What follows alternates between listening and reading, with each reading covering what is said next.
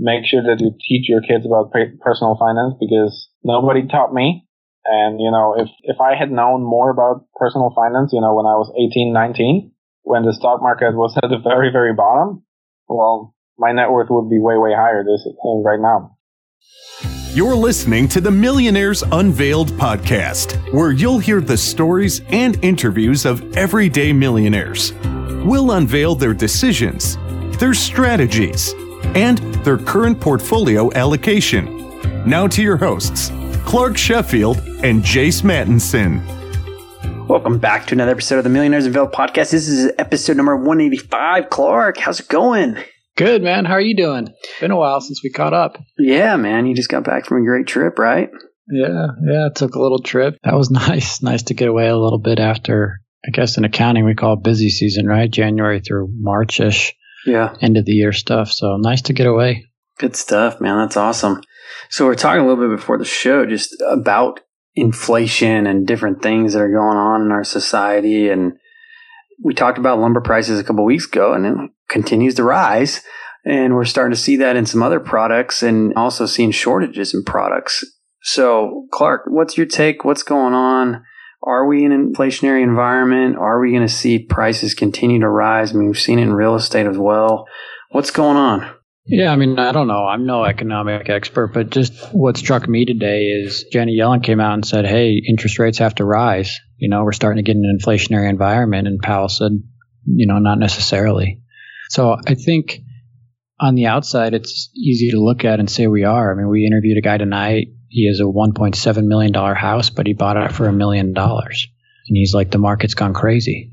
And then you look at Dogecoin, right? You look at all these I think there's a lot of speculative investing going on. Mm-hmm. I think, Dogecoin and baseball cards we talked about a couple of weeks ago. And it's hard to think that doesn't create an inflationary environment. I think prices have gone up so quickly, and now there's so much more money in the economy than ever before, too. Well, not only that, you have a lot of these products that, forever the demand didn't really slow down, but the supply has really never caught up, either because the factories closed for COVID or, had some shortages from the raw materials that get put into, chips, for example, that go into vehicles. And so that demand hasn't ever slowed, but the supply hasn't kept up. So naturally that price, supply and demand economics, that price continues to go up. That equilibrium continues to drive up. We're seeing that obviously with several real estate, single family homes in multiple markets and cars and all sorts of different products. And, who knows what it's going to look like, a year from now, 2 years from now, but definitely something to pay attention to, and definitely something that, I think that as we discuss with our millionaires coming up is be an important topic going forward, just like we had the interview tonight talking to the guy where his house has nearly doubled, in 7 years, basically. So. Yeah, and it's in weird stuff. One thing we've noticed is appliances. So there's a shortage of appliances, and part of that is due to home building, obviously, and part of that is due to the break in supply chain, as you just mentioned. But here in multifamily, right, we buy a lot of appliances, stoves, fridges, dishwashers, and what we request we can't get right now, or there's a long wait time. And so if you need a new fridge, at least through the supplier that we're going through, you get what you get. Mm-hmm. In a sense. If you're asking for a specific size, whether it's white, black, stainless steel, in a lot of sense, you're getting what you get. So I think there's a lot of that across the board and in a lot of different industries that you don't think of. There was a Wall Street Journal article about fisheries and how that's been majorly affected because of the close of restaurants. So I think there's just been a lot of effect and kind of a ripple effect through lots of different industries and different environments that we just normally don't think about on the day-to-day. Yeah, totally. Well, let's switch gears here. We got this new site up that we launched a couple weeks ago. We've got a comment section. If you want to interact with any of our millionaires or their interviews, go ahead and post a comment on there and we'll get you hooked up. They're still going to remain anonymous for the most part, and there may be some that feel free to reveal themselves. But go on our website, millionairesunveiled.com. You can get on the comment section there, interact with the millionaires. You can submit a question. If you're interested on getting on the show, send us a little email, millionairesunveiled@gmail.com, or you can get on there and submit through our website as well. So super happy to have that up. It's been a long process to get that rolling. Really, really happy to have it up. On this week's episode, we have Adam. He's 29 years old and from Poland originally, but lives in Canada now. He works in sales and has a net worth of $400,000. Most of it in equities, and he has a great perspective on building wealth at such a young age and what that means for him and his family going forward. Last week we had Ron. Ron works in the IT field. He's been targeting retirement around 62 years old. He has a net worth of $1.35 million. Just under $1 million is in investments, mainly retirement accounts, 800 in 401k, IRA, 403b, and the rest in some taxable accounts. And he's got 300,000 in some home equity and some cash. He regrets not doing a Roth.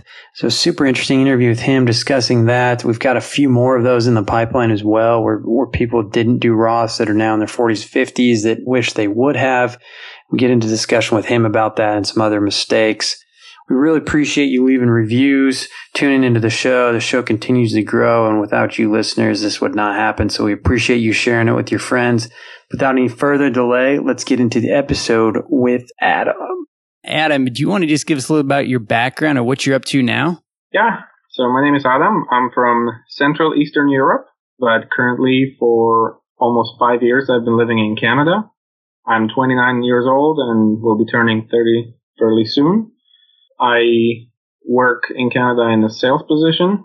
Yeah, my current net worth is about hovering around $400,000. Awesome. Yeah, we're going to get right into that. So net worth of $400,000 or living in Canada now. How is that broken up? So I just did my net worth statement today.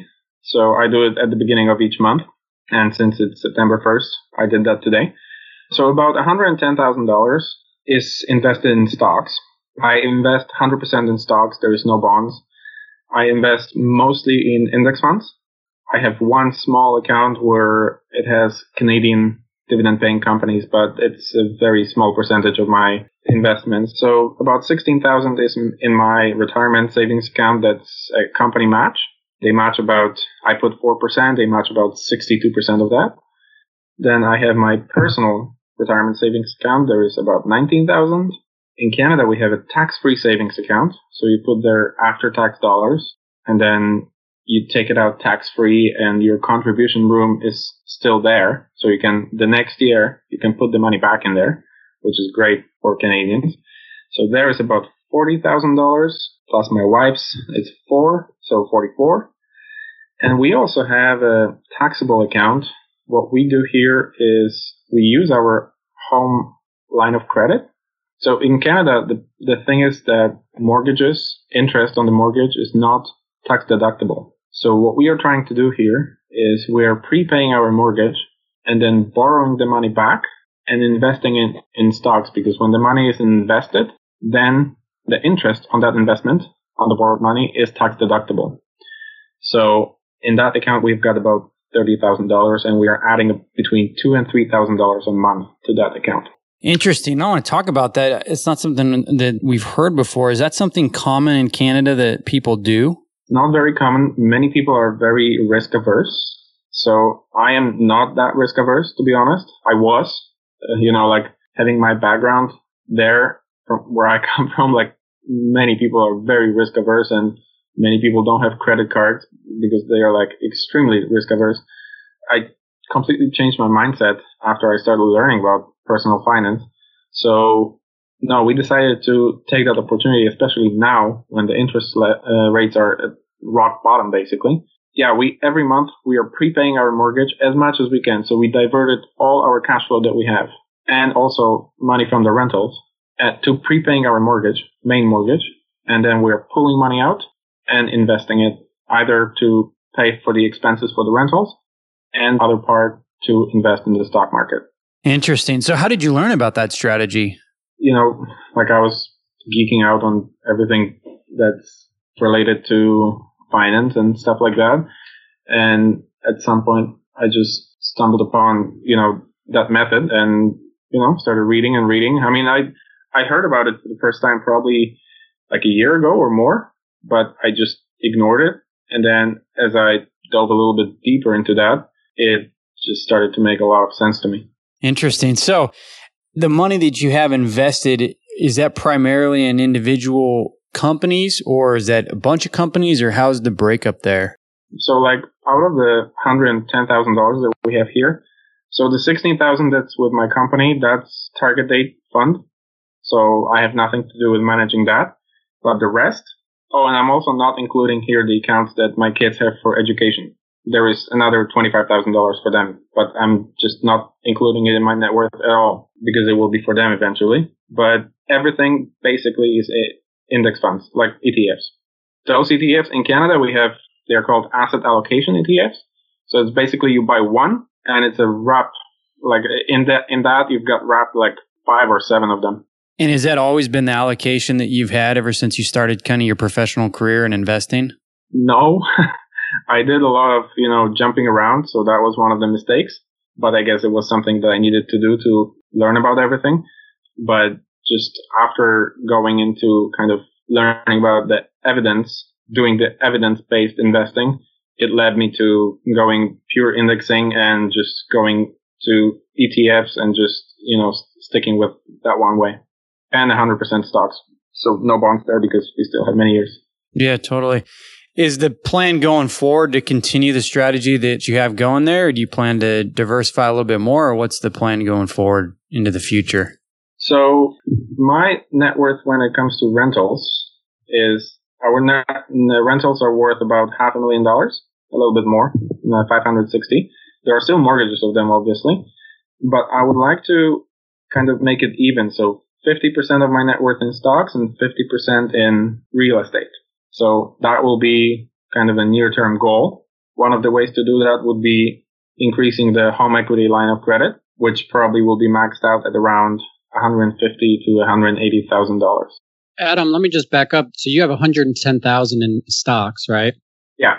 Or index funds, right? These target date retirement funds. What percentage of that is solely retirement accounts, and what percent of that is just extra money that you've invested in the market that are outside of retirement accounts? So retirement accounts only. I mean, I look at everything as retirement account. I don't really divide it into that way. So I look at whole $110,000 as retirement, but purely retirement account, that will be about $36,000. Okay, no, fair enough. It's a good answer. And then your real estate, you shared with us before the show about 280 in equity. Is that right? Yeah, that's about. I want to get into that because I know you have a couple rentals. How much of that 280 is in your primary residence? Oh, no, my primary residence is on top of that. Oh, in addition? Yeah, so my real estate altogether its worth is about $860,000. And how much equity? So my total real estate worth is about $280,000. Now, yeah, so my primary residence right now, it's about $80,000. That's my equity in it, and the rest will be rentals. Is the 280 total, or that's the equity in the rentals? 280 is total in my primary residence and the rental. Okay, awesome. Good for you. So you're a little bit more, you mentioned the 50-50 goal, right? 50%, 50% in the stock market and real estate. So you're a little more in real estate right now, right? I am, yeah. Yeah. Okay. I want to go into the real estate because that's a big chunk of your net worth. But first, let's back up a little bit. And I'm curious to hear the story of who Adam is. So how did this all start? Tell us a little bit, as much as you're comfortable with sharing, about your upbringing and your life story a little bit. And then from there, we'll go into how you started on the personal finance journey. Okay. So I come from a family that's very well educated, but knew nothing about personal finance and how to manage their own money. Nevertheless, they emphasized my education from the very early stages. So I graduated. I did my bachelor's degree in my own country, and then I did my master's in the UK. From there, I moved to Spain, and I lived there for about 2.5 years. And that's where I met my wife, who's Canadian. And we lived there for about half a year. And after we found out we were going to have a baby, we decided to move to Canada. And I moved to Canada in 2015 in October. And that's also the month and the year when we got married. So that's how I started. My beginnings in Canada were very miserable because I didn't have a work permit. I came exactly for the winter after living there in the constant summer for 2.5 years. So that was pretty rough year in my life. But we managed. We were lucky enough to have my wife's family to help us just basically they gave me some work to do before I got my work permit. But once I got that, I was able to find a very good job that I'm still at right now. And yeah. Good for you. How many languages do you speak? Just curious. 4. 4 languages. Fluent. Well, maybe they used pretty to fluent at some point. Yeah. So my language, and then there was English, obviously, Spanish, that used to be much better than it is right now.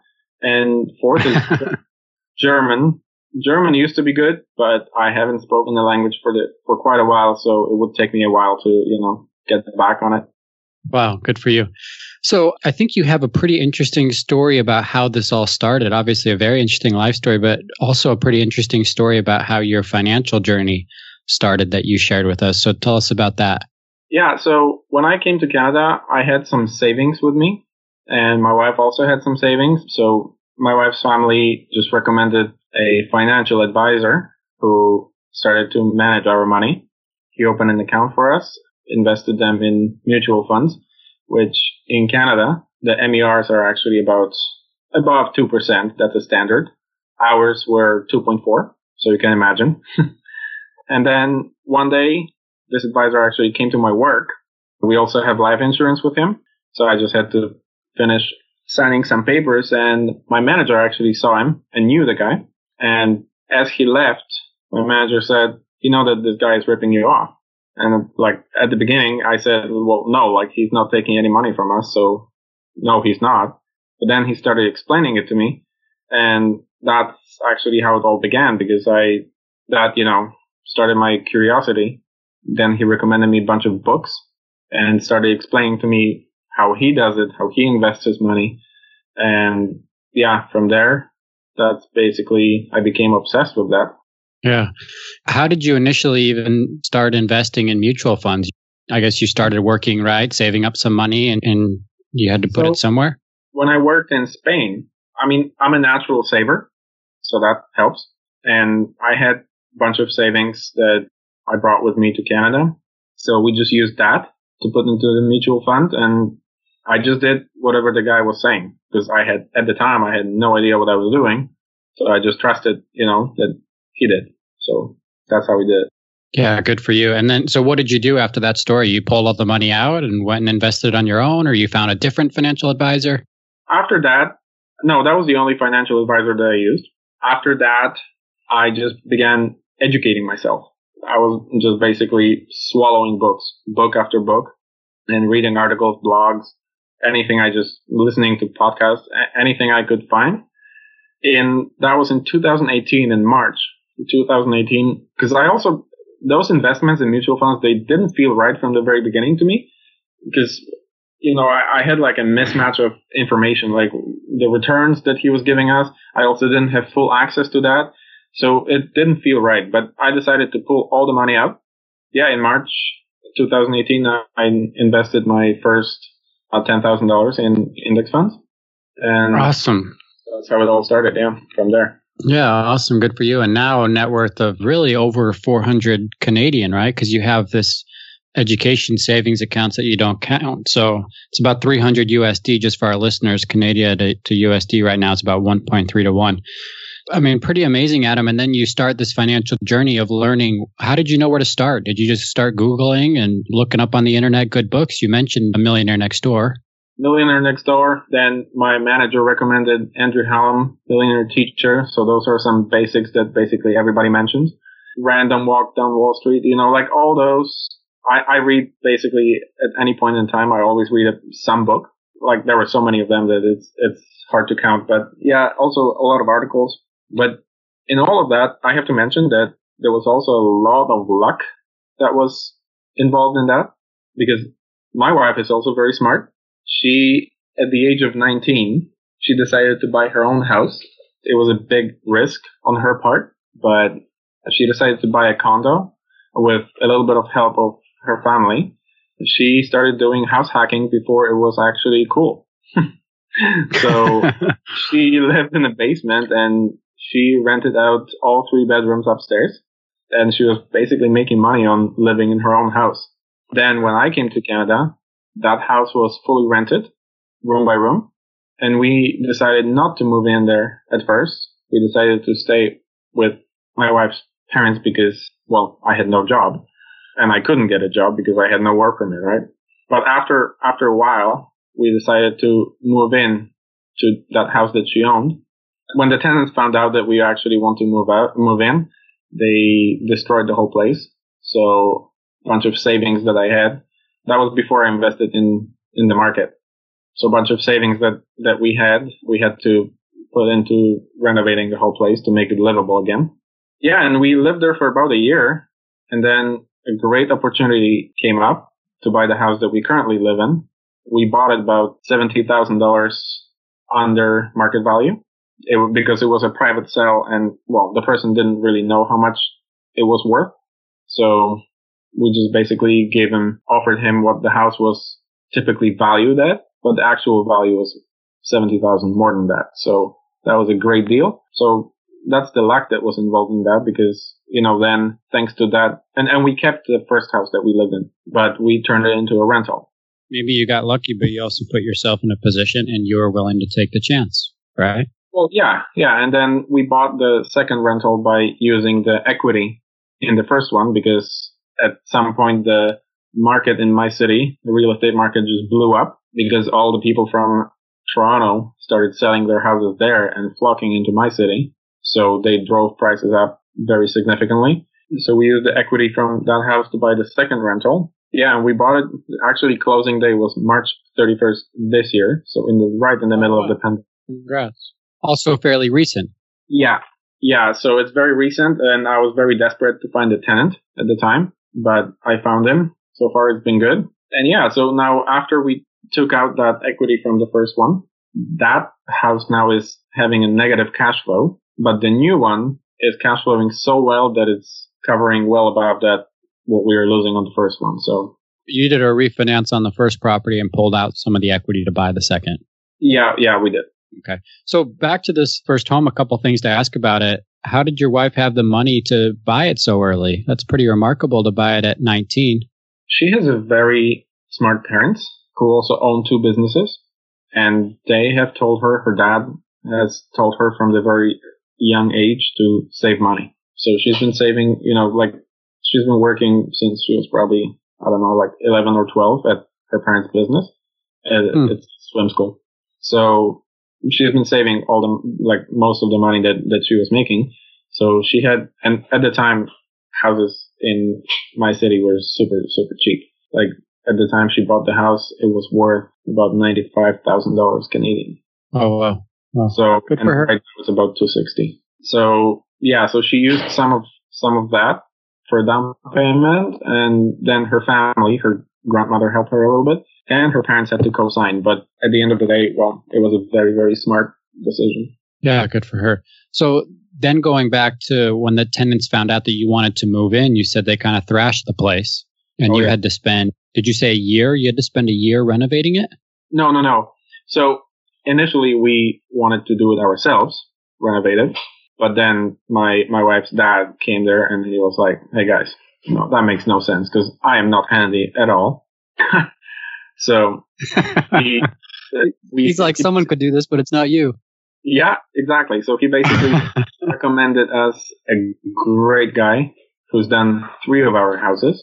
So he basically renovated the whole place, and together with his son, he was very reasonably priced and he made it absolutely beautiful. So, but unfortunately, everything all the new things that we had to put into place, all that was probably a good $15,000-$20,000. How long did you say it took? Oh, that was probably a month. Oh, just a month. Okay. I misunderstood. So, is there anything you could have done to avoid that? Looking back at it and knowing what you know now? No, I don't think so. Maybe my approach to the tenants, because, where I come from, it's a little bit, we do it differently. But yeah, I probably was a little bit too hostile because they were not paying. They were always late. They were, they were trashing the place. Well, that's basically the mistake that we made by deciding to renting it to less well-off people, to put it nicely. No, yeah. So no, I don't know, to be quite honest. You know what? At the end of the day, the silver lining is that after we've renovated this place, it looks very, very fresh. it was like basically like a brand new house that we moved in. So like a fresh start. So that was a good feeling at least. Yeah, no, I'm not saying that there necessarily was something you did wrong or that there was something you learned. I'm just curious if, just as a lesson to other people. So then the second home, you said you bought it. It was off market or a private deal, you said. How did you find that? I think that was my wife's dad's acquaintance. Like he knew him somehow. So yeah, it was basically a house after his mom because they moved his mom to a different place. And the first time we came to the house, he didn't want to sell it because that was the house that he was raised in. He wanted to keep it. So we said, okay, you want to keep it, you keep it. But a few months after that, he came back to us and he realized that he could not afford to have his own house and this house. So he asked if we were still interested. So we jumped on it immediately. And that was those few months that went by, like he actually did some nice renovations into that house, like a brand new furnace and stuff. So yeah, that was a pretty good deal that we had. So Adam, you've got quite the journey here. You've been all over the world. You started getting this financial base for yourself and your family. You brought up that you've got educational savings accounts for your children. Where do you go from here? Is there a passive income goal down the road or net worth goal that you want to hit? So the idea behind the rentals is, like I said, I have the home equity line of credit that will be growing with time. And probably in about 2 years' time, it will be maxed out. So the idea is that the cash flow from the properties will cover the interest payments, right? So I will be able to write off all the interest that I'm paying on the home equity line of credit. And then there was a bunch of write-offs on the rentals, and the cash flow, the positive cash flow from that is covering the interest payments on the line of credit. Well, which is a perfect setup to me. But like in the past when we were living with my in-laws, and I was just like, I could not get a job at the time because of no work permit. I told myself that I will never ever rely on anyone else. I will be self-reliant. So that's basically the driving force behind all of that. And I have seen the amount of stress that my dad had when his companies, because we mentioned that before we started recording, that my dad was an entrepreneur and his companies were always on a roller coaster. So either very well or on the bottom, and he would always get up and take it up and then it would fall again. So there was no ability to manage money properly. So yeah, I told myself that I would never have that much stress about money. So that's the biggest driving force behind it. At this point, my milestone is to reach $1 million in net worth. And then down the road, I want to have $1 million invested purely in the stock market. So 1 million net worth, the short-term goal or the first goal, and then $1 million liquid, basically in retirement accounts invested in the market or taxable accounts in the market is what you're saying? Yeah. Awesome. As far as the real estate goes, do you continue to build that portfolio as well? That will depend on the opportunities because market here is becoming extremely expensive. So average price for a house here, I mean, obviously average does not reflect the market exactly, but the average price in our city is about $600,000 for a house. So we will see if there are opportunities. Obviously, I will always try to, grab them, especially now using the low interest rates. But about that, it's a very illiquid. Kind of, I find it a little bit risky right now, especially in this climate. So with that, I'm very slow. But if there is an opportunity, I will always get it. Let's touch on that. Has coronavirus changed the way that you think about investing or maybe any of your behaviors? No, not that much. Like actually, whenever the market tanks, I'm not bothered by it at all. I'm actually excited for the buying opportunity. So I'm actually, in March and April, I got so excited that I just, I didn't know where to put the money in because it's like it was, there were so many opportunities and it was so cheap but it was such a short period of time that, you had to use it or lose it, right? So no, I was lucky enough that my job was considered essential because we are a supply chain. I never lost my job. I mean, I'm pretty high up, luckily, in the hierarchy. So there were some people considered for layoffs, but it was not me. But we actually ended up not laying off anyone because we did very well through the pandemic. My wife's business, so my wife is currently running her parents' business, that swim school, that she will eventually take over. So she unfortunately had to close down. So we could not, she could not do that. So she was using the government programs that they provided. But soon she will be getting back to that. So, and actually the business will be doing very well because during the pandemic, one of the pools that they were renting offered them full ownership. That will be the first privately owned pool swim school in the city. So there was a huge opportunity there for the business. Wow. So when the market was dropping in March and April, did you add any more or try to take advantage of that? Oh yeah, I added a lot. I added quite a lot. I mean, I don't know from the top of my head, don't remember how much it was exactly, but I was also very cautious and kept quite a lot of cash because, there was so much uncertainty that we did not really know what's going to happen. So I kept that cash for a while, but then slowly, as the things started to relax a little bit, I was adding more and more. I'm just curious, you mentioned the government help or subsidies. What did they do in terms of subsidies for coronavirus in Canada? Well, they introduced a lot of programs, but the one that we were using is called Canada Emergency Response Benefit. So it's basically no matter who you are. I mean, there are some prerequisites and some requirements that determine whether you're eligible or not, but it's basically a person who is eligible gets every month $2,000. And this is taxable. So at the end of the year, you get $2,000, but you probably have to set aside a few $100, to cover the taxes later on next year. And you said monthly. How long did that last, or is it still ongoing? This is September is the last payment. And technically it lasts till October, but it depends when you started. If you started at the very beginning, your last payment is now in September. So at the end of September, it's done for us.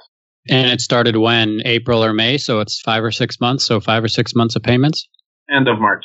End of March. Okay. So yeah. So 6 or 7. So wow, you guys, $2,000 a month. I mean, I guess we had one subsidy, right? $1,200. I think there's talks to be another one. We're recording this September 1st, 2020. So we'll see what happens there, but pretty interesting. Just curious. So Adam, just to wrap up, a couple of last questions here. Has your growth in net worth, you mentioned to us you were $70,000 in 2015. So 5 years later, it's grown about. That's including the house that my wife owned. Okay. So still, you're about $330,000 or $40,000 higher over 5 years. It's about $75,000 a year, right? An increase. Yeah. Pretty good. I mean, has that increased your happiness levels, your confidence levels? Are you happier now with the money? And what's your overall take there? Definitely, yeah. Like that gives me the peace of mind that I know that, if something really terrible happens, we'll be good with that. And, also, like the setup that I have at my work is my salary. I'm on a salary. It's not very high, but in general, my salary is fairly high because 1 month in a year, we get profit sharing. So it's this massive paycheck that comes once a year into my account. So we had to learn how to live on a smaller salary. We still live comfortably, and like we go to restaurants or get takeout and all that. Like we do all the attractions. I play tennis, go to the gym. My kids have all the activities. So it's not like we are living. Right. Living in squalor, not doing anything. Not spending any money. But we had to learn how to manage our money. But then when this massive paycheck comes in once a year, profit sharing, that's basically I can use it all to invest, right? So my savings rate is basically 40 to 45% after tax of money. So that's very helpful. Nice. How much do you spend annually? Your household spending annually? So the way we do it with my wife is, because my wife, it's worth mentioning that she has never in her entire life made more than $30,000 a year. And that's also a choice because the way we set up her work is that she can stay with the kids and raise the kids. So we don't have to spend on daycare and stuff like that. So the way we do it is because my salary is about, right now will be about $80,000. So okay, we divide our expenses in half. So she pays half I pay half. Well, I pay a little bit more than that because there is also food and stuff. But then everything that we save from my salary. My expenses, my own expenses, because I track only my expenses, that's about $25,000 a year. I include $5,000 for any unexpected stuff. My wife's probably $10,000 to $15,000. So yeah, like $45,000 a year, Canadian. Okay, nice. So just wrapping up here, Ad, any last words of advice or any mistakes that you wish you would have handled 5 years ago and just starting out here on their financial journey? So probably one of the mistakes was that I did not start earlier. I mean, my journey is fairly short at the moment, 2.5 years, right? So it's not that long. So there were not that many mistakes on the way there at the moment. I'm sure that I will make many more. Yeah, probably starting earlier. That's the big one. If I can, give advice to people who have kids and are listening to that and are basically like my age or around that, make sure that you teach your kids about personal finance because nobody taught me. And, if I had known more about personal finance, when I was 18, 19, when the stock market was at the very, very bottom, well, my net worth would be way, way higher right now. So that's a big one. Start early. Awesome. Well, thanks so much for coming on, Adam. Really appreciate your time. Net worth of about 400,000 Canadian. Really appreciate it. Amazing story. Speak, what'd you say, 4 different languages, right? Yeah, I do. And well on your way to becoming a millionaire. So we'll have to have you come on again when you're a millionaire. But thanks again for coming on. Really appreciate it and stick with it. Amazing story. Thank you. I'll definitely let you know once I hit my million. Awesome. Thanks. Thanks for listening to the Millionaires Unveiled podcast with Clark Sheffield and Chase Mattinson. For more stories, investment opportunities, and information, check out our website at millionairesunveiled.com. See you next time when you'll hear from another everyday millionaire.